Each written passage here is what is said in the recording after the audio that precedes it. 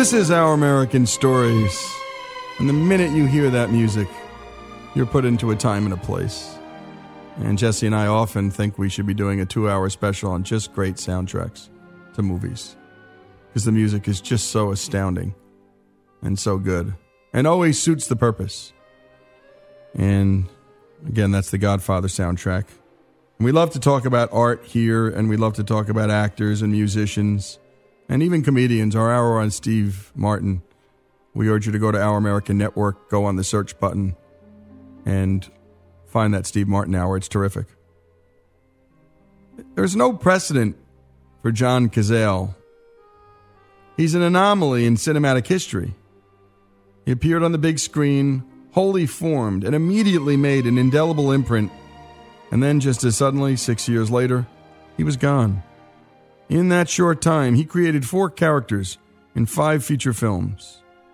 The Godfather, The Conversation, The Godfather Part 2, Dog Day Afternoon, and The Deer Hunter. Oh my goodness, that's crazy. That can still be regarded over 40 years later as benchmarks of film acting. He was Fredo, by the way, in The Godfather. And we'll get to that later, but I just wanted to give you an idea of who he was. John's work, like his life, cannot be accurately measured in duration, only in depth. The entirety of his screen time in all 5 movies boils down to mere minutes. But the more we see, the more we cannot look away. It isn't simply that he had the distinction of only appearing in masterpieces. It is that his performances within them are also masterpieces. Those who mistake celebrity for ability may question how good he really was.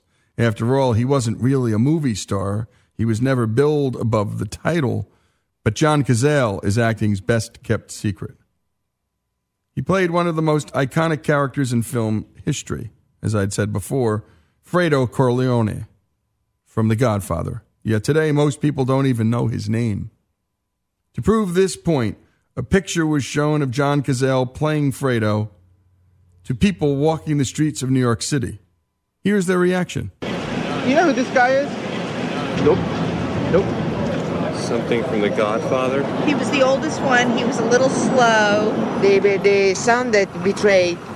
Yes? Yes. Did he play Fredo? Yeah, Fredo. Fredo.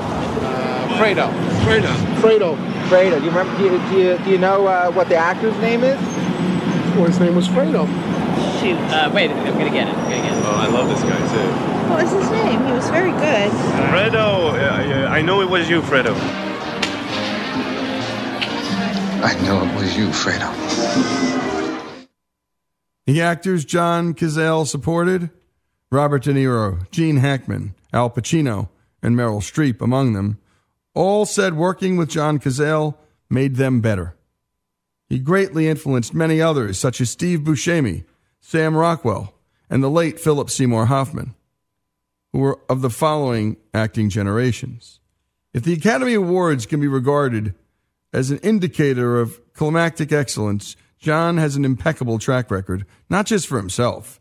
He was never mentioned in the nominations for his acting, probably because the Academy never caught him doing any. It's a well-known bit of movie trivia that all 5 films in which he appeared were nominated for Best Picture, and 3 of them received the Oscar. Further, he appeared posthumously in archival footage in The Godfather Part 3, which was also nominated for Best Picture, maintaining his perfect record. He is the only actor in history to have this distinction. John Cazale was more than eager to explore the dark, damaged sides of his characters. In doing so, he presented us with a human instead of a type. Let's fast forward to a scene from Godfather 2, where we hear a little bit about John's gift as an actor and his approach to his craft. We open with a scene between John playing Fredo and Al Pacino playing his brother, Michael. Mike, you don't come to Las Vegas and talk to a man like Mo Green like that! Fredo, you're my older brother, and I love you. But don't ever take sides with anyone against the family again. By the way, the subtlety in his acting is was so amazing, the emotional depth of it. When Al arrives in Las Vegas and John is already there, and he's got the band set up and the hookers. He does like this kind of, the band is playing, he does this kind of thing, and it's just so brilliant. I mean, that dance. Welcome to Las Vegas. Well, his idea, right? And Al says, get rid of them.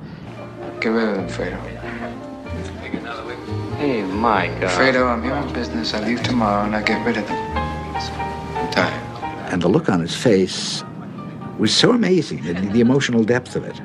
A whole kind of person became present in that one reaction to Al ordering him about like that. Hey, come on! Ram! That's where John fit in so miraculously, because all of that vulnerability, all of that pain that was in John as a man is suddenly connecting with us on a level that we never thought possible. In the late 50s, we both were in acting class together, studying with Peter Cass. Peter Cass was quick to see what you might be ashamed of in yourself and in your background, and to point out that this was part of who you were and that you needed every part of yourself. The idea of only presenting yourself in the best light was anathema to him. I mean, if you look at John's work, you see how willingly he went to the dark side and how capable he was of doing that. John felt very strongly that finding the character, you had to find the pain first, where that character was in pain, where he hurt. He felt that that was the major motivation, and that would translate into positive choices as an actor. I think the artist is born in a suffering child, and there are all kinds of reasons for children to suffer, and I don't know exactly what it was that was John's reason, but I could venture a guess. Certainly it was probably, a strong, overbearing father that was difficult. The life of John Cazale, who died on this day in history. More after these messages.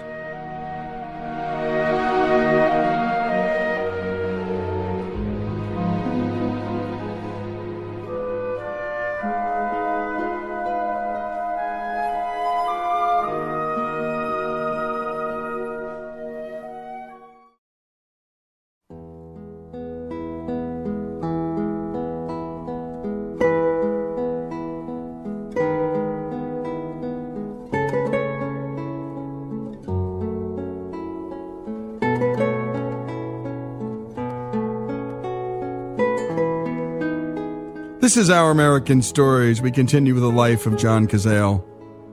And you're listening to the soundtrack of The Deer Hunter. It's beautiful. And by the way, that point that somebody made before, they knew how to find the pain in the character, that was what Cazale did. And in doing so, I think found pain in all of us. Cazale's 5 films received 40 Oscar nominations. In addition, 14 of the performances by actors he supported were nominated for Oscars. This is not a coincidence. He enriched every film in which he acted.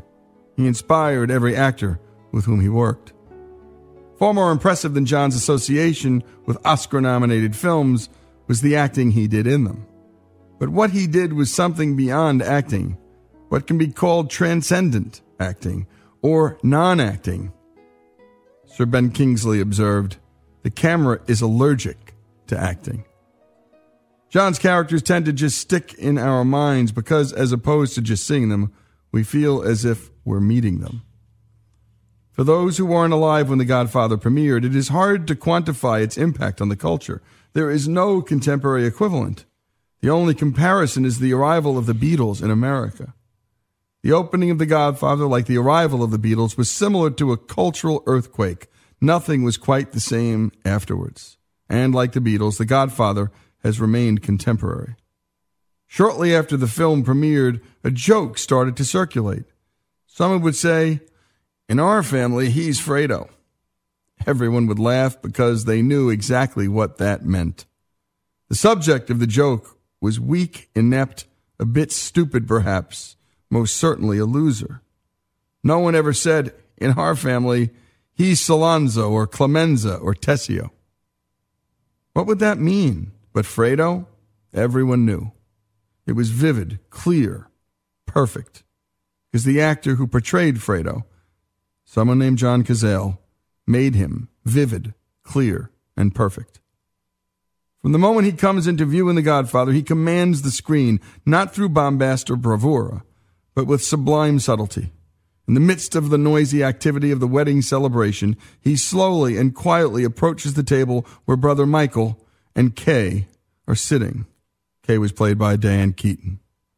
When he appears, he is quite drunk, but John is too fine an actor to play drunk. Instead, he plays a drunken man trying to appear sober.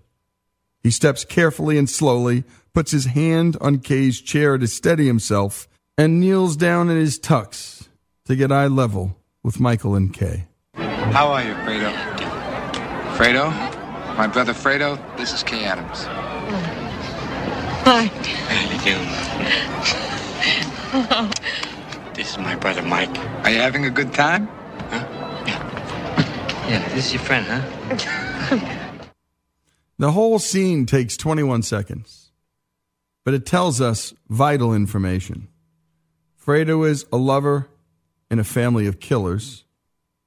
With his inhibitions lowered by alcohol, we see he is sweet, he's affectionate, he's soft-spoken. He doesn't belong there. He's not looking for power. He's looking for love and acceptance. And maybe, just maybe, a little bit of respect. For the scene where Don Corleone, played by Marlon Brando, is shot in front of his son Fredo, Brando was reportedly so impressed with John's commitment to his role that he laid in the street off camera while John shot his close-ups to afford him the greatest sense of reality in the scene.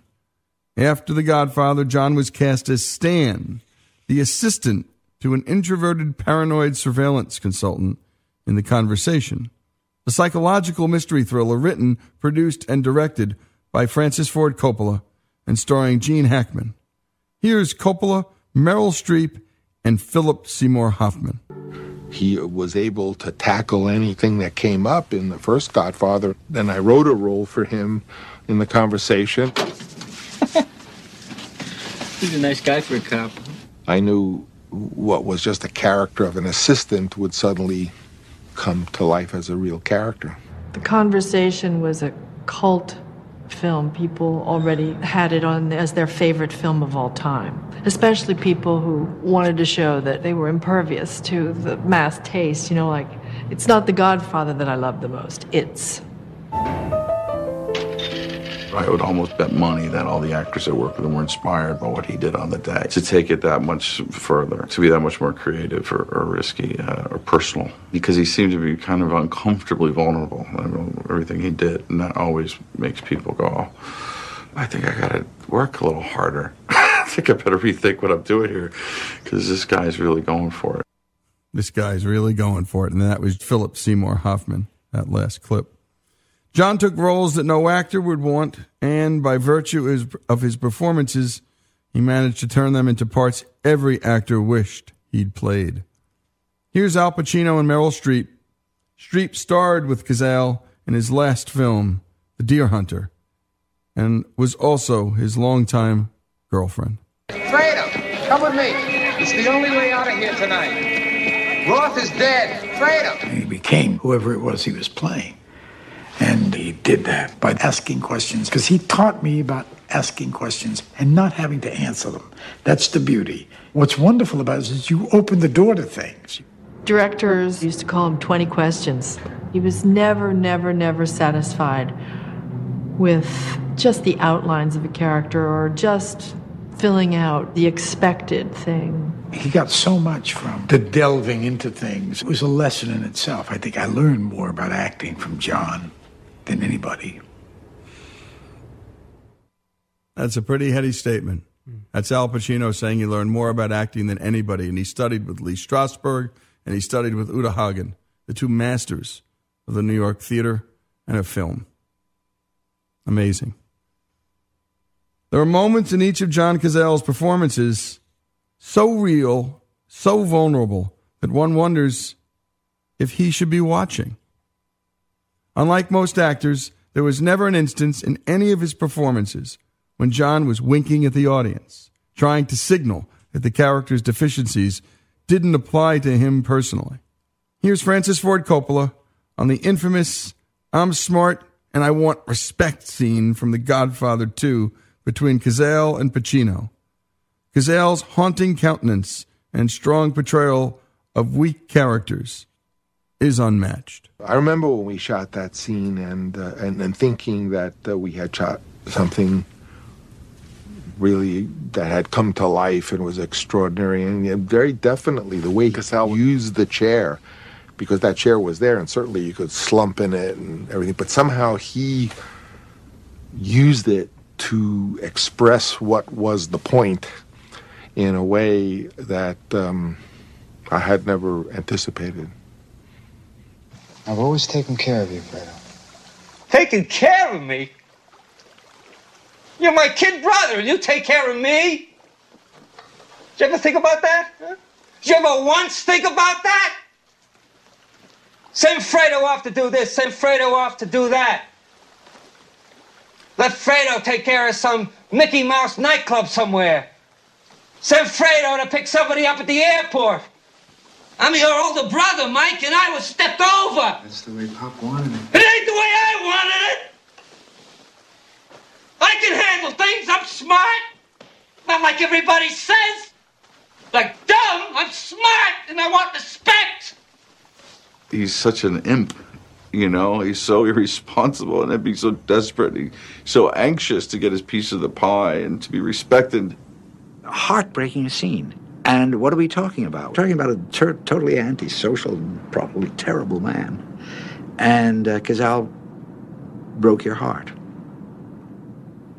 He really let himself out there. He's really vulnerable. You know, it's not easy to play weak.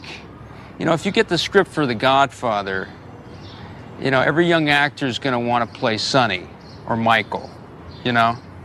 They're not going to want to play Fredo. You want to be strong, and you want to be, so you want to say, look how talented I am. Weakness is something that a lot of actors, I think, are afraid to play. They'll play weak men, but they'll do it in a really sort of showboaty way to let you know that they're not weak, that it's a performance. And Cazale was just so disinclined to do that. And by the way, we're disinclined to do that in our lives, too. We all do it. We know it. And we do it with our friends. We do it with our family members. And I think this is why we seek refuge in art. It is the one place where we can then talk to people about characters and talk about ourselves while we're doing it. And that's why we spend a lot of time here on arts and storytelling. And this is Our American Stories. And when we come back, more on the life of John Cazale. One of the great actors you know but don't know, who changed, I believe, and I know Greg, who helped and did this piece, changed acting as we know it for some of the great actors in America. More after these messages.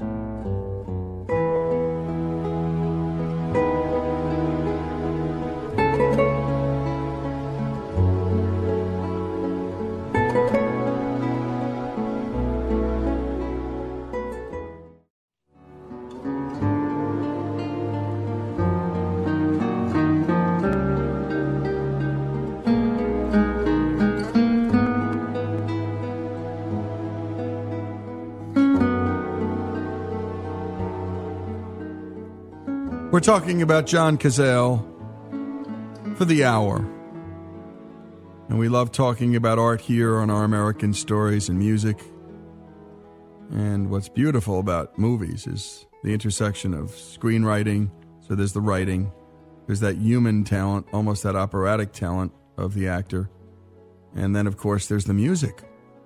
And again, one day we're going to be putting together, and I hope real soon, just an hour or two on soundtracks and the stories of the people behind those soundtracks, because a soundtrack can make or break a movie. And you're listening to the soundtrack from The Deer Hunter.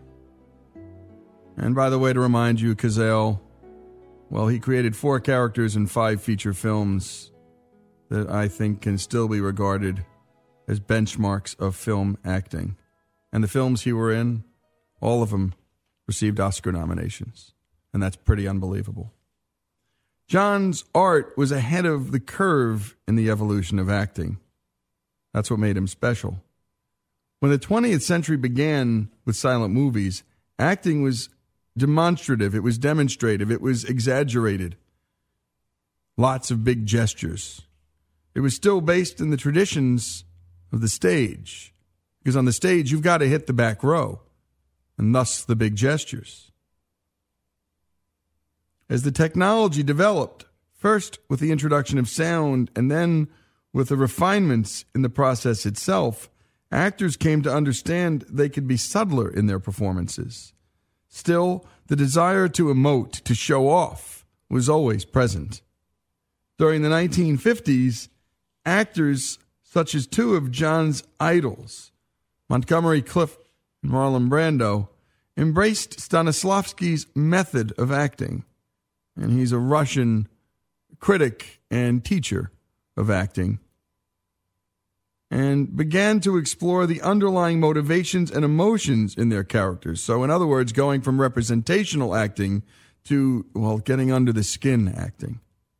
This resulted in greater realism, along with heightened emotionalism, which showed itself in climactic moments. John didn't push anything. Instead, he could invite people in and compel them to draw closer to the character he was playing. But back to the story. What John knew was that our perception of someone comes from nonverbal input, much more than verbal. How many times have you said, quote, I met this guy and he seemed okay, but there was just something about him I didn't like. It was nothing he said or did, that's for sure. It was just a sense that you got about him. That sense comes from all the energy generated by what the guy is thinking and feeling, all the things that make up his history, and therefore his personality. It works the same way in acting, and Cazale knew how to find this life in his characters. Paradox was always present in his work. He didn't play good guys. All his characters had flaws, some more than others. He played a pimp, a thief, and perhaps a killer, and a braggart who waved a gun in the faces of his friends and, at least once, punched a woman. The most normal of his characters was a professional voyeur. Yet somehow we have affection for each of these men, or at least an acceptance of them. And that's because John never judged the character he was playing.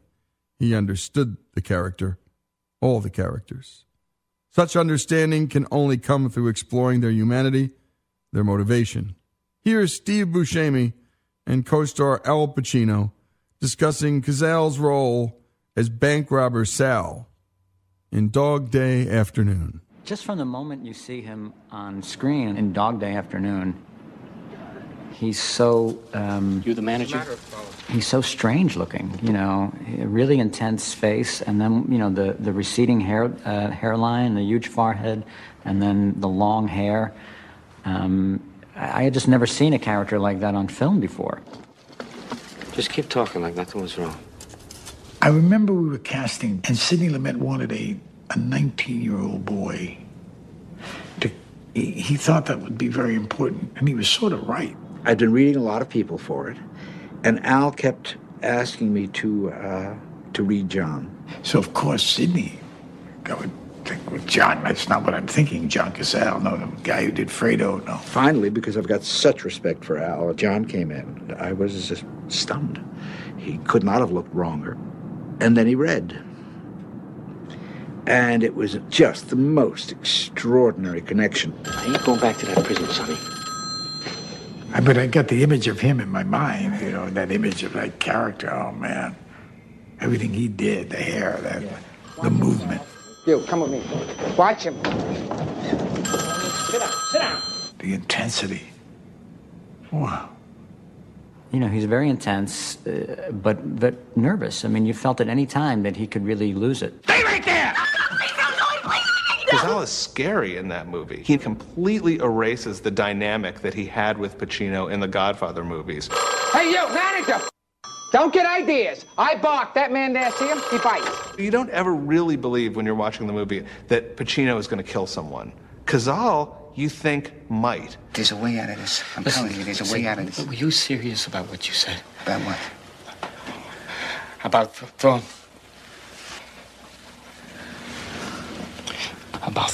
body's out the door. Well, that's what I want, and you know, that's what I want him to think. No, I don't know what you think. Because I'll tell you right now, I'm ready to do it.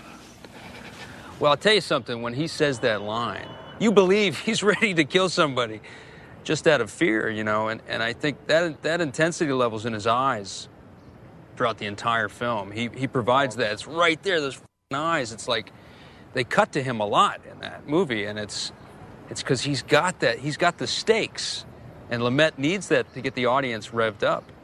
There's just something in that face that takes you into an area that's very dark, personally dark, and heartbroken. Heartbroken and dark.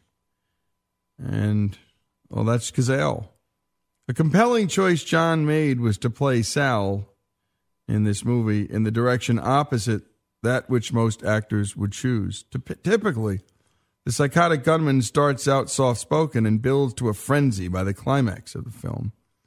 But here, instead, Sal is commanding at the start, barking orders at people, dominating them. Then, as the situation grows more complicated, he retreats inside of himself.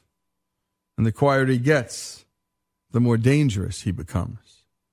And by the way, that's so complicated and so brilliant. And you would read a script, and there's no way you could come up with that. You know, when I first looked at a screenplay and a script for theater, and I studied acting for a long time, I just was so overwhelmed with all the choices you could make, how to do it. It's not like reading a novel. When you read a novel, it's all there for us. But in the end, I agree with something a great acting coach once said. For the ordinary American, for the ordinary person, or even the average actor, it's best to just watch Shakespeare performed, because to read it is to miss the point. It's a blueprint for actors. And it's an emotional blueprint. And there's emotional data all over the place. But the average person can't see it. They can't see the subtext. They can't see the stage. They can't hear the music. And my goodness, Cazale could hear all of that. He could see all of it somehow. And that's what made him great. Also, what he did was these opposites. He was able to do the opposite. If you ever get to see On the Waterfront, there's a scene where Rod Steiger is going to sell out his brother.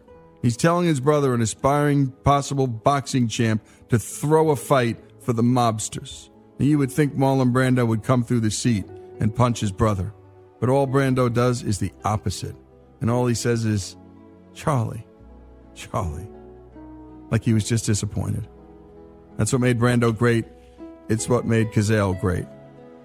This is Our American Stories, our final segment on the life of John Cazale after these messages.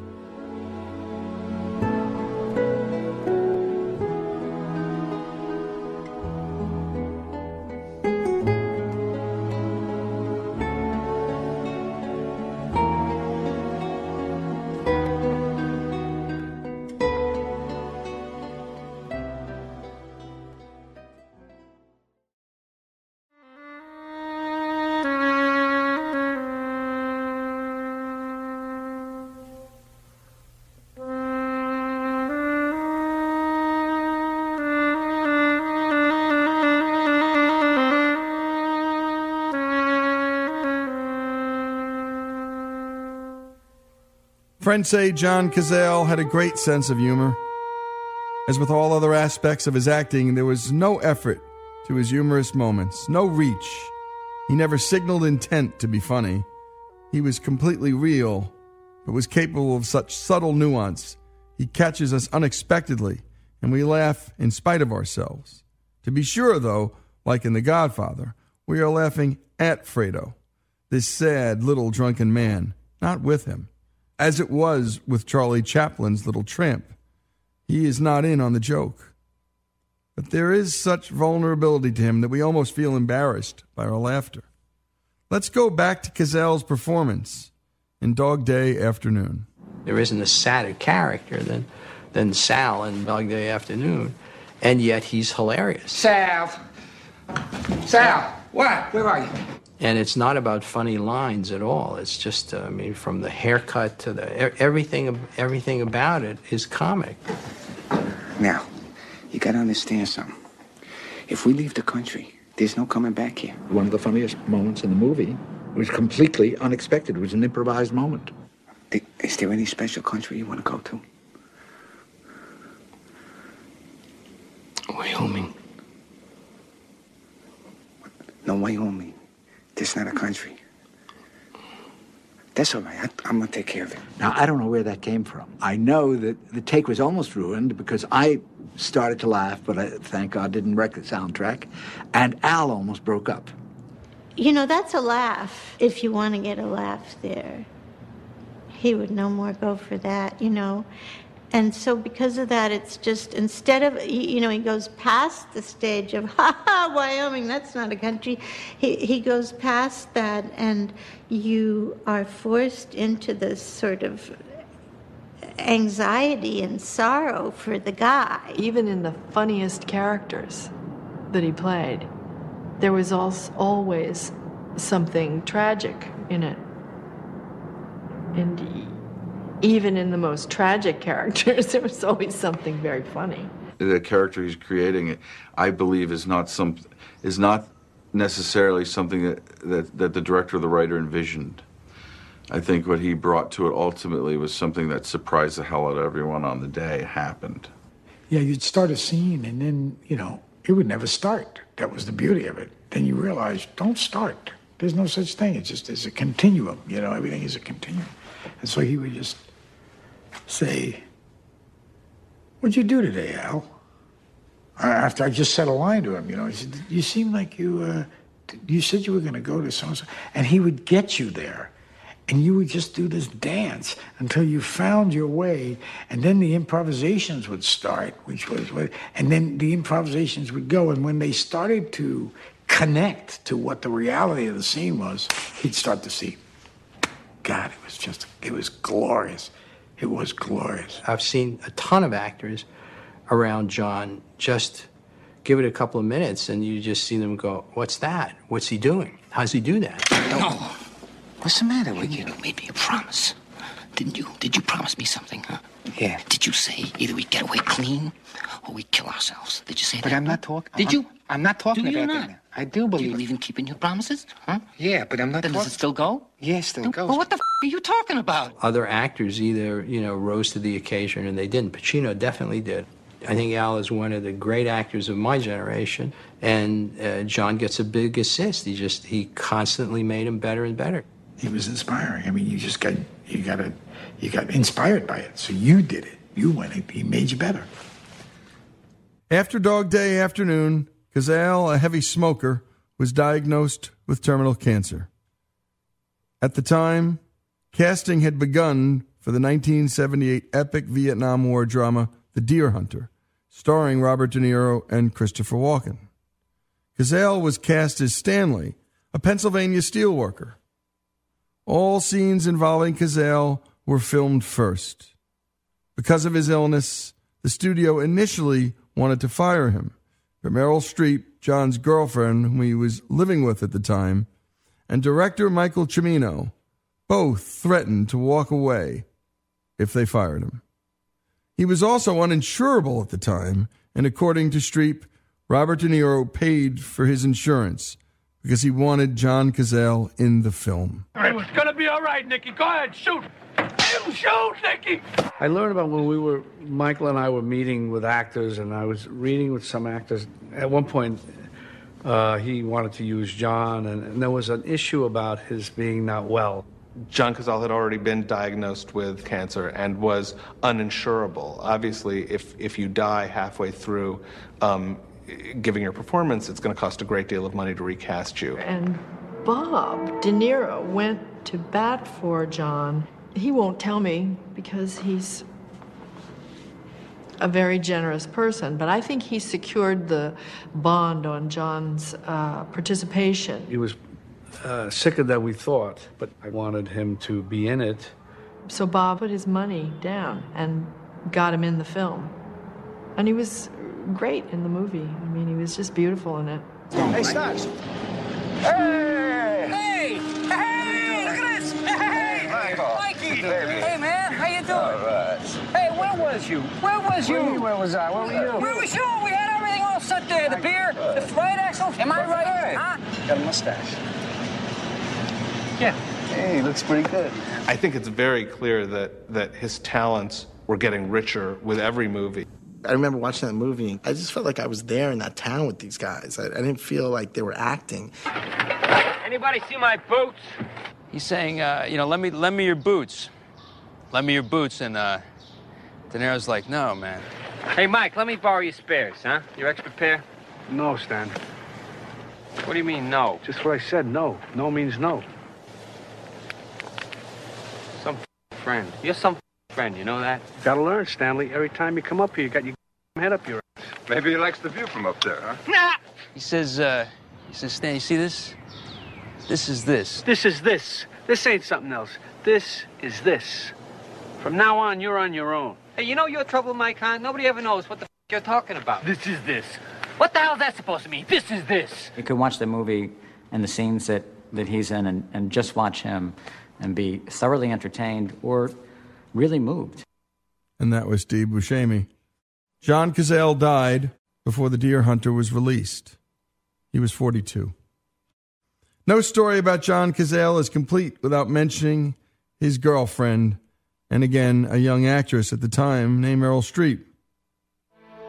But the most amazing thing to see was Meryl during all of this, and the way she was with him and by his side right through the whole thing. Meryl, she was with him to the end, and she, at the hospital at the end, she was an angel. She was. I so admired how she behaved. It was very beautiful. He was a very fortunate guy to have someone who loved him that much during his last days. When I saw that girl there with him like that, I thought, there's nothing like that. I mean, that's it for me. As great as she is in all her work, that's what I think of when I think of her, that moment. That's what I think of. Here's Al Pacino sharing a story about his friend. I was doing a play called The Basic Training of Pablo Hummel on Broadway. And it was a really great role. And I had done things with it, and I had gotten the Tony Award, and I was really, but John was coming to see it. And I don't like to know when anyone's in the house, but I knew John was in the house, right? And every single thing I did, every scene I did, I was trying to impress John. And I knew I'm doing this. I'm saying this. I'm not doing this. I'm trying to impress John. You know? And it was over, and I was really unhappy because I knew I hadn't done. And John came back, and he said, "It's very impressive, Al. Very impressive." I thought, "Yes, John." I said, "You know what?" I said, he was so graceful, though. He was so gracious about it all. But I said, "You know, I knew you were there, and I was doing everything twice as much as I had to do it, you know." He says, "It was good, Al. It was good. It was good." He said, "You don't know. You don't realize that, you know, you've been doing it." But I knew I had. So I was very, you know, he was like one of my idols, so that when he was coming to see me, it was... You give all out, and that's the worst thing you can do, is try to impress your friends who you love. Yeah, imagine how good John Cazale was, though. Al Pacino was nervous and wanted to impress him. Here's one final story about John from Steve Buscemi. I had a really weird experience, surreal. I did a voice on The Simpsons, where I played a bank robber. So I'm watching The Simpsons when it aired, and my partner, they did a likeness of John Cazale. I was like humbled. I was like, oh my God, I'm acting with John. I don't know. I really felt proud. I was like, hey, I really did become an actor, and this proves it, you know.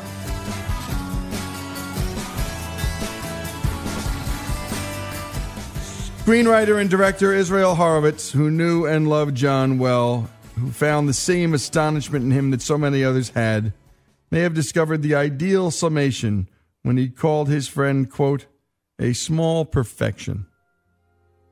And so he was, And in his films, so he is.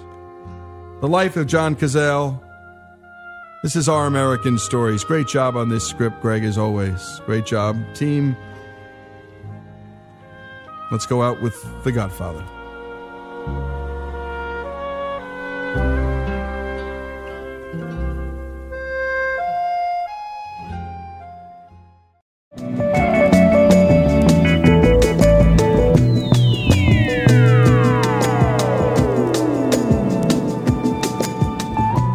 This is Lee Habib, and this is Our American Stories. Our next story comes from Christy Stone Hamrick and her piece in Life Set about something we all think about and all probably think we don't do enough of. Exercise. Here's her unique take. Yeah! Oh, hello. I'm White Goodman, owner, operator, and founder of Globo Gym America Corp. And I'm here to tell you that you don't have to be stuck with what you got. Hey, Rory. Looking good. Here at Globo Gym, we understand that ugliness and fatness are genetic disorders, much like baldness or necrophilia. And it's only your fault if you don't hate yourself enough to do something about it. And that's where we come in.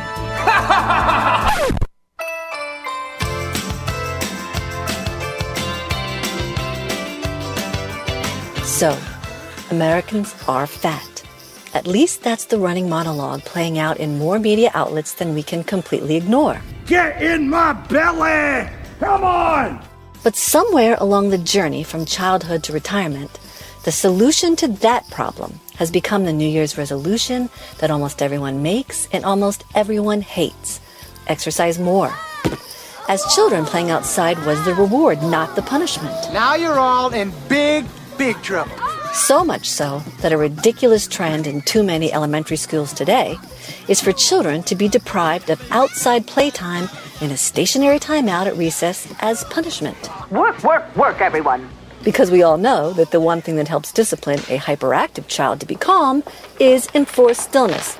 Go stand in the corner. Or not.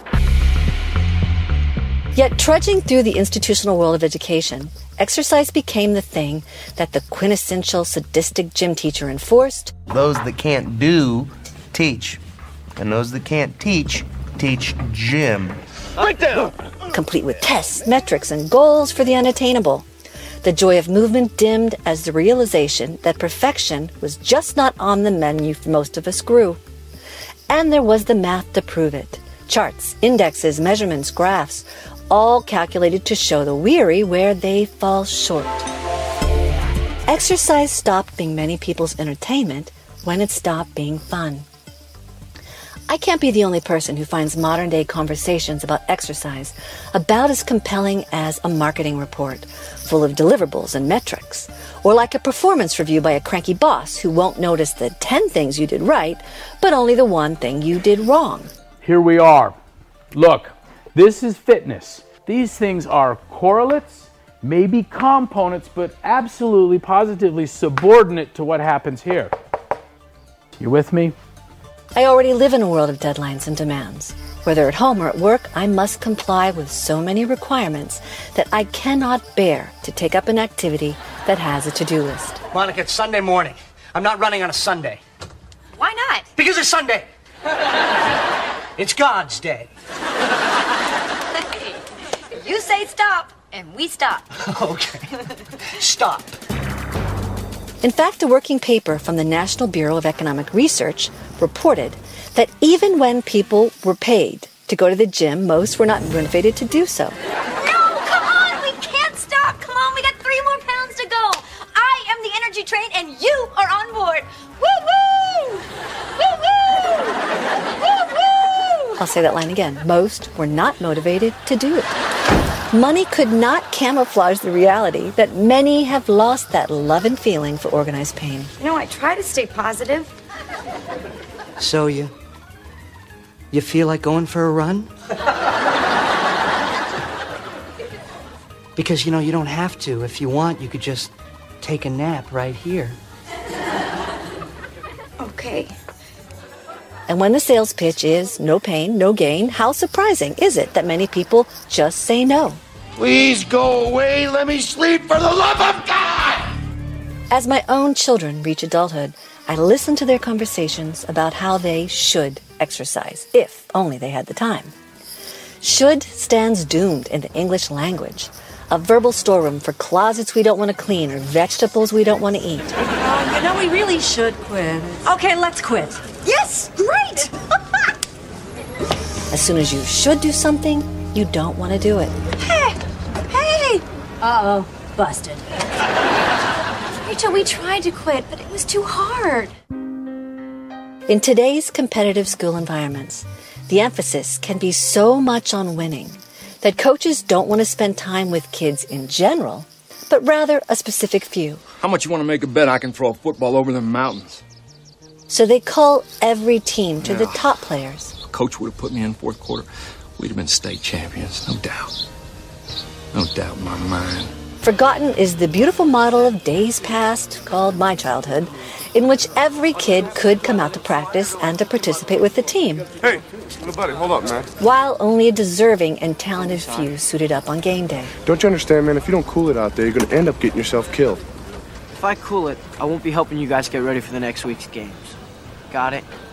The team was bigger than the perfect, and the fun of training together was its own reward. If you need a reminder of that, watch the movie Rudy with a box of tissues. You ready, champ? I've been ready for this my whole life. I am a proud member of the track B team, and will probably live longer for it. The A team intensified their performances and ran until they were sick in the grass, striving for excellence, admirable to be sure.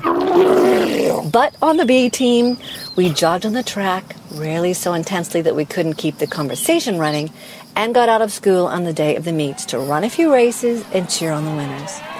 Staying in shape in the context of community was the draw. Recently, I've rediscovered running, which for me means faster than walking, at a pace most likely to be the worst in any timed race. I don't want to train for anything, achieve anything, or set a record. What I like best about running is that I'm not working. I wonder if more people would overlook the fact that they're exercising if they could remember that it used to be fun outside. It feels a bit un-American to tell people don't go for the gold, but I suspect that more people would try getting active if it sounded less like work and a lot more like a reward. You want to play me? Outside, you get a break from work, chores, family, computers, and responsibilities. Take a page from your 5-year-old self and have a moment of fun where the sun is shining.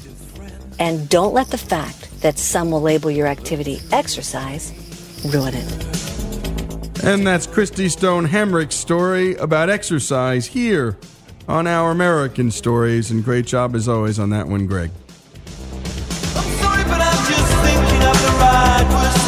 I know they don't sound the way I planned them to be.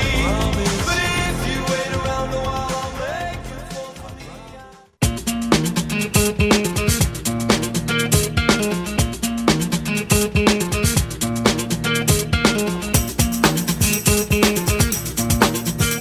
This is Our American Stories, and we love our American Dreamers series. We brought you a lot of them. Stories of entrepreneurs who've overcome really difficult odds to create companies, create jobs, create a tax base. It's the American dream, folks, getting out there and starting something, whether you're Steve Jobs or whether you've got the local auto body shop and you're employing some people and doing what you love, a restaurant, whatever. And as always, our American Dreamers series are brought to us by the great folks at Job Creators Network, who are out there fighting for public policies that make sense for helping small business owners grow their businesses into bigger ones. And today's story, like so many of them, is a real stem winder because growing a business is no duck walk, and they face mortal moments where they think everything's lost. We think they're as good as police procedurals, these stories. And our own Alex Cortez brings us today's story on a member of the Job Creators Network, Bob Luddy, the founder of Captivair, the nation's leading manufacturer of commercial kitchen ventilation systems. And this story is a real stem winder. If you think about people that come into the company today, they see a very prosperous company. That's all they know about the company. if you go back to the early days, you'd have quite a different picture, in that every day was, can we survive one more day? That was the mission every single day. In the early 80s, we were in somewhat of a recession. We switched our payroll to monthly. I thought if we paid at the end of the month, surely we would be able to collect enough money during the month where payroll will not be an issue. Well, it turned out it was a big issue June 30th, 1980, because we had a $30,000 payroll with $2,000 in the bank. I even think back and I wonder how I finessed this. Basically, I told the employees, which was about 18 in number, that we were not able to make our payroll today for technical reasons. That's all I told them. And they mostly went along with it. They really didn't cause a lot of grief about it. So Monday went by, no money. And then Tuesday night, I had already received the mail. I decided to go back to the post office at 8 p.m., and there was a check for $28,000 from the Golden Corral, almost precisely to the dollar what I needed to make that payroll. So essentially, I was bailed out by a major customer who, in this case, paid their bill early. Go figure. It speaks very highly of your employees that they didn't really ask what the technical reason was. I'm pretty sure my wife would have asked, what do you mean a technical reason? Like, you earn that money and I have bills to pay here. Didn't you ask him what the technical reason was? You know, in a modern context, I can't even imagine that I could get away with that. I mean, people would be crazy. But somehow we did. Bob writes in his book, "I'd done everything humanly possible to save the company. So now all that remained was the grace of God." I mean, I have a great trust in God that if we do our part and we ask for help, He will provide that help. And I think if I didn't have that belief in God, it would be a lot harder to function in the marketplace. One of the things I think you find very interesting in the market is that these companies that are Christian-based, Chick-fil-A is maybe a primary example, they're enormously successful in the market. People admire them, and people want to do business with them. In our construction business, a lot of things go on that shouldn't go on, and we've never participated in them. One of our veteran sales guys called me one day and said, "Bob, I figured out why we're so successful." I said, "Well, tell me why." He says, "Because we're a legitimate company. We do things honestly, correctly. We don't play games. And the marketplace appreciates the way we do business." I went, hallelujah. And if you think about today, the trouble individuals get into because they violate human decency, basic Ten Commandments, common law, is enormous. Conversely, the ones who are legitimate just continue to do better and better all the time because that's what the market wants. That's who they're going to do business with. Lessons that Bob began learning not too long after coming out of the womb. His Pennsylvania family didn't have much money and had 10 mouths to feed. It was competitive even in eating because we had a limited amount of food, so you better be at the table and get your share or you may end up short of food that day. So to get money, Bob had to make his own. Starting in elementary school, he delivered newspapers, shoveled snow, and babysat. And at age 11, he was working on a bread truck on weekends. Eventually worked in the drugstore during high school. The pharmacist was my mentor, teaching me the basic skills of business, retail, inventory, delivery, dealing with customers who are difficult. It's almost as if I should have been paying him. This idea of first job is much more important in terms of learning life skills than actually making any money. And yet it's been turned around now that you should be paid a minimum of $15 an hour. Well, I don't know what 85 cents an hour would be today, maybe $10. Actually, it would be even less, $7.15. If minimum wage were $15, I never got that job. It would have made a profoundly negative impact on my life. So I think that very, very often in modern contexts, whether it's in news media, consultants, academics, they really turn life upside down. And if you think about it, when I grew up in the 50s, life was a little different, a little bit less regulated. You couldn't work on a bread truck today at age 11. They put mom in jail for child abuse. But it was an important part of my life. Nobody got hurt. Everybody seemed to be a winner.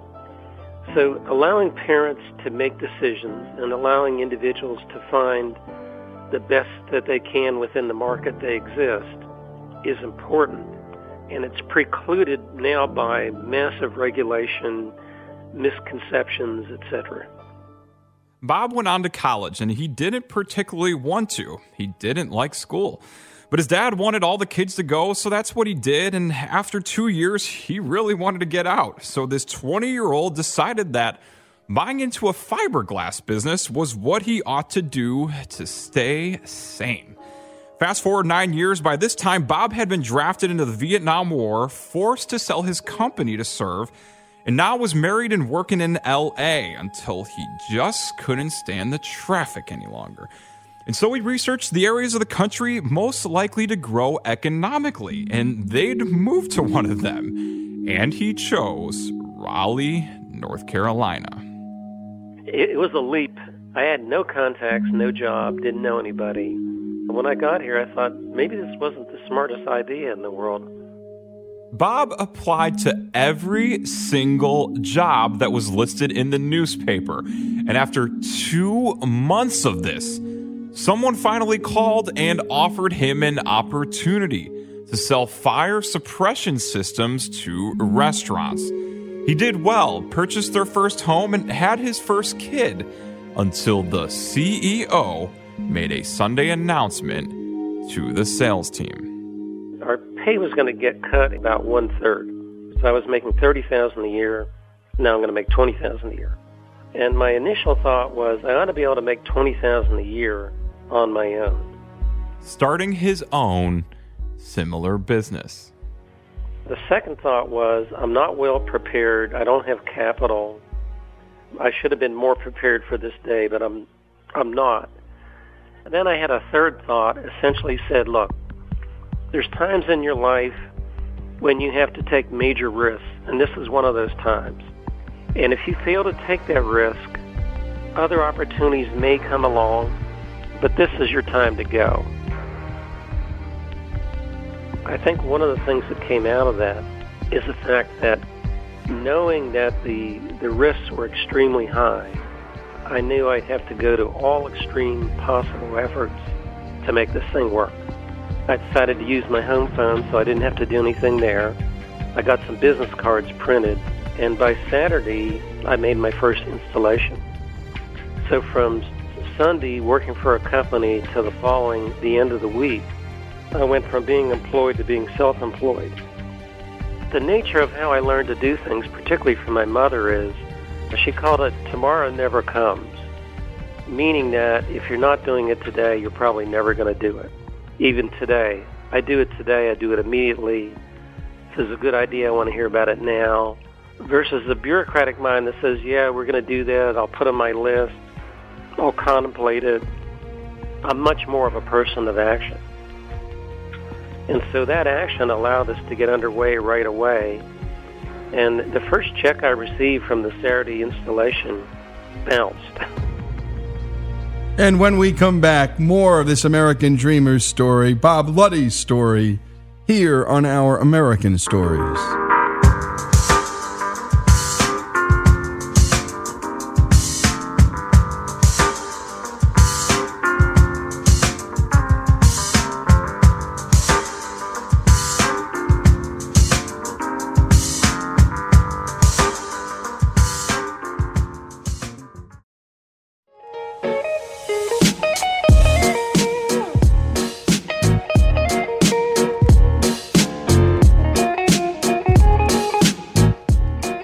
And we continue with our American Dreamers segment. Bob Luddy, and the founder of Captivair, the nation's leading manufacturer of commercial kitchen ventilation systems.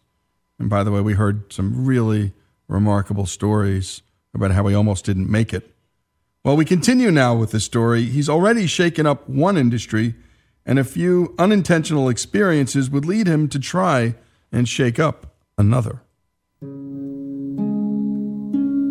I had a woman who worked part-time taking care of my children after school, and she needed some more work, so I told her to come over to the office. We didn't really know what to do with her, so I said, well, have her do filing. So someone came to me and said, well, she's not able to do filing. And I said, no, come on, anybody can do filing. Just show her how to do it, she'll be fine. And what we figured out is she didn't know her ABCs. So that was my first inkling that I was clueless. Later on, in our shop, we realized that individuals could use a tape measure if it was increments of 1 inch.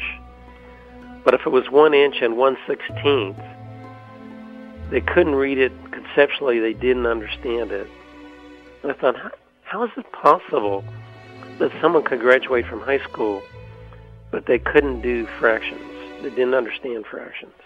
That was my second clue. And I thought, as a society, this is a disgrace, because we always say that we love our children, we want the best for them, we want them to have good education, but we support a public school system that only really educates about 25% of the students and culturally destroys close to 100% of them. So Bob decided to do something about it. First, he took up North Carolina's Education Commission on becoming their co-chairman. My take-home was that academics will discuss any topic ad nauseum, but they have no intention of really changing. They just like academic discussions. So at some point that came to an end without any great success. And so Bob decided to try something else. In 1997, I ran for school board as a reform candidate. I won the first round, but in the second round narrowly lost, which turned out to be a great blessing. And I decided to open a public charter school. Charter schools are public schools that are allowed more freedom to innovate. In the first weeks when I announced that we were going to have Franklin Academy, one of the local school board members came to me with me and he said, well, I want to inform you that nobody's going to go to your school except a few malcontents and misfits, and there'll be darn few of those. But we opened with 160 kids. Even better, the students liked it. They loved coming to school. So as we went forward, our waiting list began to grow. The state law requires that you have a lottery for admission. A game of chance where students are chosen at random. In year 2, we began the lottery, and it grew to over 2,000 students. There are 4 kids on the waiting list for every 1 seat that is available, which means that only 25% of them will win the lottery, and 75% of them will be declared losers. Losers who are forced to go to some other school that they don't want to go to. I think it's just illustrative of tremendous pent-up demand. In business, we would call it a very strong market signal. That almost more than any other point describes the extreme frustration and dissatisfaction with the public school system. Bob, being Bob, hoped to serve these kids that the lottery declared losers by opening more charter schools so that no child would be left behind. But the government wouldn't allow him to.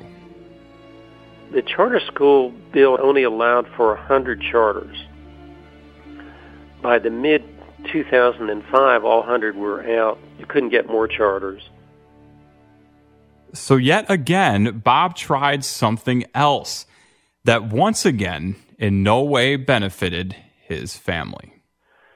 So I met with a small group of parents in 2006, talked about the idea of a private school. So by 2007, I opened Thales Academy with 20 kids in our corporate office. It's now grown to 2,600 students, 6 campuses, and we have 5 campuses currently under development. And my goal was to create a large private school network that would prove there is a better way. Our theme is high quality, affordable, which essentially in the private school world doesn't exist. So we picked $5,000 for K-5 as the tuition 10 years ago. We have not raised that tuition in 10 years. For context, Washington, D.C.'s public schools cost $30,000 a kid. Many top private schools are $20,000 a student. North Carolina's public schools are $9,300 a student. And Bob's Thales Academy is almost half that. Now, from a financial management standpoint, it's a formidable task. You have all these myths of small class size. When I went to high school, there was 50-plus students in every class. It was a pretty darn good high school. So I know from firsthand experience that having 50 kids in a classroom doesn't make a darn bit of difference. Those same students, when they go to college, might be in a class of 100 or 200 or 300. Nobody's concerned about it. So the concept of small class basically is a union idea to create more jobs and make life easier on the teachers. So one of the things we have to do is have a reasonable class size, which we describe between 20 and maybe 30 at the outside. We have to eliminate every potential inefficiency. So in a K-5 building, we have an administrator and an assistant administrator, and everybody else is teaching. That allows for tremendous efficiencies. Whereas in public schools, for every single teacher that they have, there's a whole other employee not teaching. Only half of their staff are actually teaching. And to conclude, I had to ask Bob, why is he still running this company and launching schools at his age? The guy's in his 70s, and he's had this wildly successful career. Shouldn't he be on a golf course somewhere? You know, for many individuals who go into business, they aspire to get rich, retire, and enjoy the money. Obviously, I want to make money, but the things that money produces, mostly I'm not interested. So I'm not a sportsman. I don't care to go on exotic vacations. I actually love the work. I love building the business. The money is not all that important to me, even though it is a way you keep score for any business. One of my associates some years ago said, "You have more money to spend than anybody we know, and you spend the least amount of anybody we know." And the reason is that money isn't my goal. My goal is to create a great company, to have the opportunity to work with amazing people. That, to me, is my life. Going on an exotic vacation has no interest to me whatsoever. Having some exotic sports car has no interest. I believe that as your life goes on, I'm 72, your greatest contributions are coming later in life because you have this tremendous amount of experience. You've got a whole company behind you that you didn't have all those years. So the opportunity to serve is enormous in that time frame. To put yourself off the playing field, for me, doesn't make sense. And what a story. And we've heard this story again and again from our American dreamers, from our entrepreneurs. It's not the money, it's a scorecard, but it's the jobs, it's the company culture, it's the meaning that work brings to people's lives. Our American Dreamer segment brought to us by Job Creators Network. Bob Luddy's story, Captivare's story here on Our American Stories.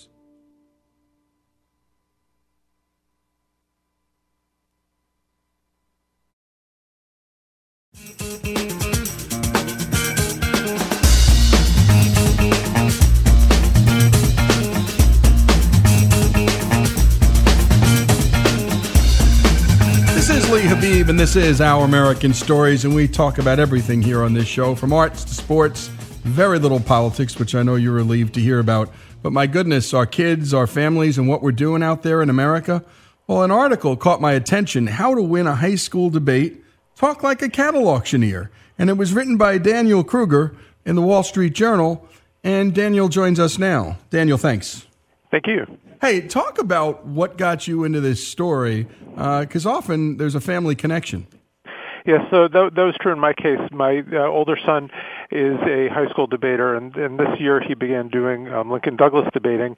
And as a parent, they need volunteer judges to go and help out. And so that was me, and I started judging LD debating this year, and was quite surprised by what I heard. And so the setting of this piece is Lexington, Massachusetts. And as a journalist now, you're covering this. What brought you to Lexington? Well, there's a big high school debate in Lexington every year, so that's what I was there to do. I was there to judge and also, as a reporter to watch a few rounds and to write about what I saw. And who is Lincoln and Douglas? For folks who, they might know Lincoln, but they don't know Douglas, and why are these debates in this format called Lincoln Douglas? Sure. So back in 1858, Abraham Lincoln, who was then just a former one-term congressman from Illinois, ran against a great and powerful senator from Illinois, Stephen Douglas, for a Senate seat that year. And they held a series of 7 debates across the state. And each debate, took about a total of, 3 hours or so, where each speaker would get up and give, a couple long speeches, and then they'd rebut each other. And this, series of debates, became one of the more famous attempts at, mass persuasion in American history. And so those debates lasted how long? The original Lincoln-Douglas debates. What was the kind of time they had? What was their format? So the first speaker would get up and make a speech lasting of about an hour, and then he would be followed by the second speaker, who would give a rebuttal, which would last for an hour and a half, and then the first speaker would speak, with a final statement that would last about half an hour. So they'd each speak for about an hour and a half at each of these debates. And so let's talk about these versions. Your son, obviously, and all of the other young people. By the way, debating as a participation sport in high schools is up a remarkable 12%. From 2014. I'm going to ask you why in a minute, but something tells me this has something to do with it. It's the speed. What is the format with the current Lincoln-Douglas debate? Okay, so there are 2 debaters. They each speak, for themselves. There are other forms of debate where you speak with a partner, but in Lincoln Douglas, you're speaking on your own for yourself. And the first speaker will get up and make a 6-minute constructive speech, and then the second speaker will make a 7-minute rebuttal, and the first speaker will have 4 minutes to make a response to that rebuttal. The second speaker will have 6 minutes, and then the first speaker gets the final 3 minutes in the debate, and they each get a total of about 13 minutes speaking time, not including a brief period where they each get to cross-examine each other. And here's where it gets interesting. I'm going to quote from you, and I know writers don't love their words being quoted at them, but here we go anyway. To impress judges, they had to pack into that brief time arguments of intellectual depth and complexity, complete with citations of legal scholars or philosophers. Any point left unrebutted could be deemed conceded. Every word had to be read aloud for the judges to score it. The result was speech at roughly the pace of a cattle auctioneer. Mm-hmm. Talk about what talents this takes to both process the arguments and go really fast. Well, it's really difficult to do, to speak at that pace, much less to hear it. What they do is they'll start learning how to speak fast in debate camp. They'll often spend 3 or 4 weeks over the summer at a debate camp where they are taught how to speak fast, and in the process of speaking that fast, they also learn how to listen that fast. And the listening takes a little longer to arrive at than the speaking does, because you can hear a lot of stuff, but it's hard to really understand words when they're spoken at that speed. I mean, I've been judging debate now for 4 months, and I've heard dozens of speeches at that pace, and I can understand maybe 90% of what they're saying. So it's definitely a time-consuming process to learn to hear that fast, and the kids will do all sorts of exercises. Some will speak with pencils gritted between their teeth. They'll read forwards and backwards. They'll read like Dr. Seuss things as fast as they can, like Fox and Socks, and it's just a real boot camp, not just in terms of learning how to think logically and quickly on your feet, and how to make and rebut an argument, but how to do it at a speed that is like a cattle auctioneer. What is the word spreading? Because that's a technique, it sounds like, a lot of these young kids are using and young people are using to do just this, talk like a cattle auctioneer.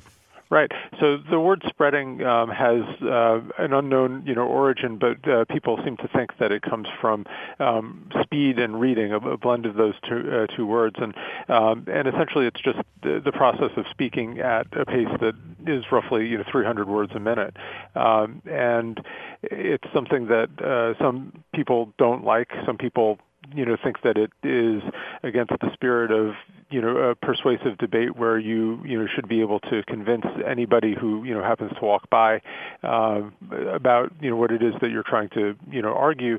But observers, say that when they can't understand the words, how can they possibly be persuaded? Indeed. And so who is Coach Stanton? He's not your typical coach. He's certainly not as old as most coaches. And he's featured in this piece. Who is he? Where does he go to school? And why do people pay him?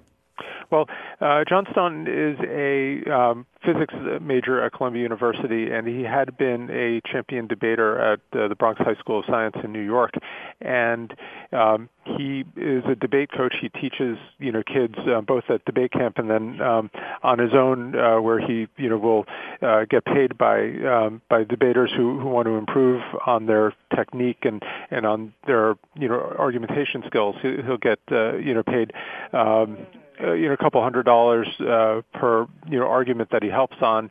His job is to help you in terms of your technique, in terms of speaking fast, and then he also helps in terms of the thought process. How are you going to argue this case that you have to debate? He keeps track of the opponents that you may face in an upcoming debate round, and he'll know something about how they argue, their cases and what cases they kind of like to run, so that he can help you make the most effective strategic decisions, when you're facing them in a round. Well, the good news is this keeps kids off the streets, right? And, yes, it definitely does. Anytime we can do that, that's a plus. Just a factoid that you had in here, Mr. Staunton was so good at what he did that JetBlue got him to record a Facebook ad. We're going to play it right now. Getting up to speed on 100 JetBlue cities.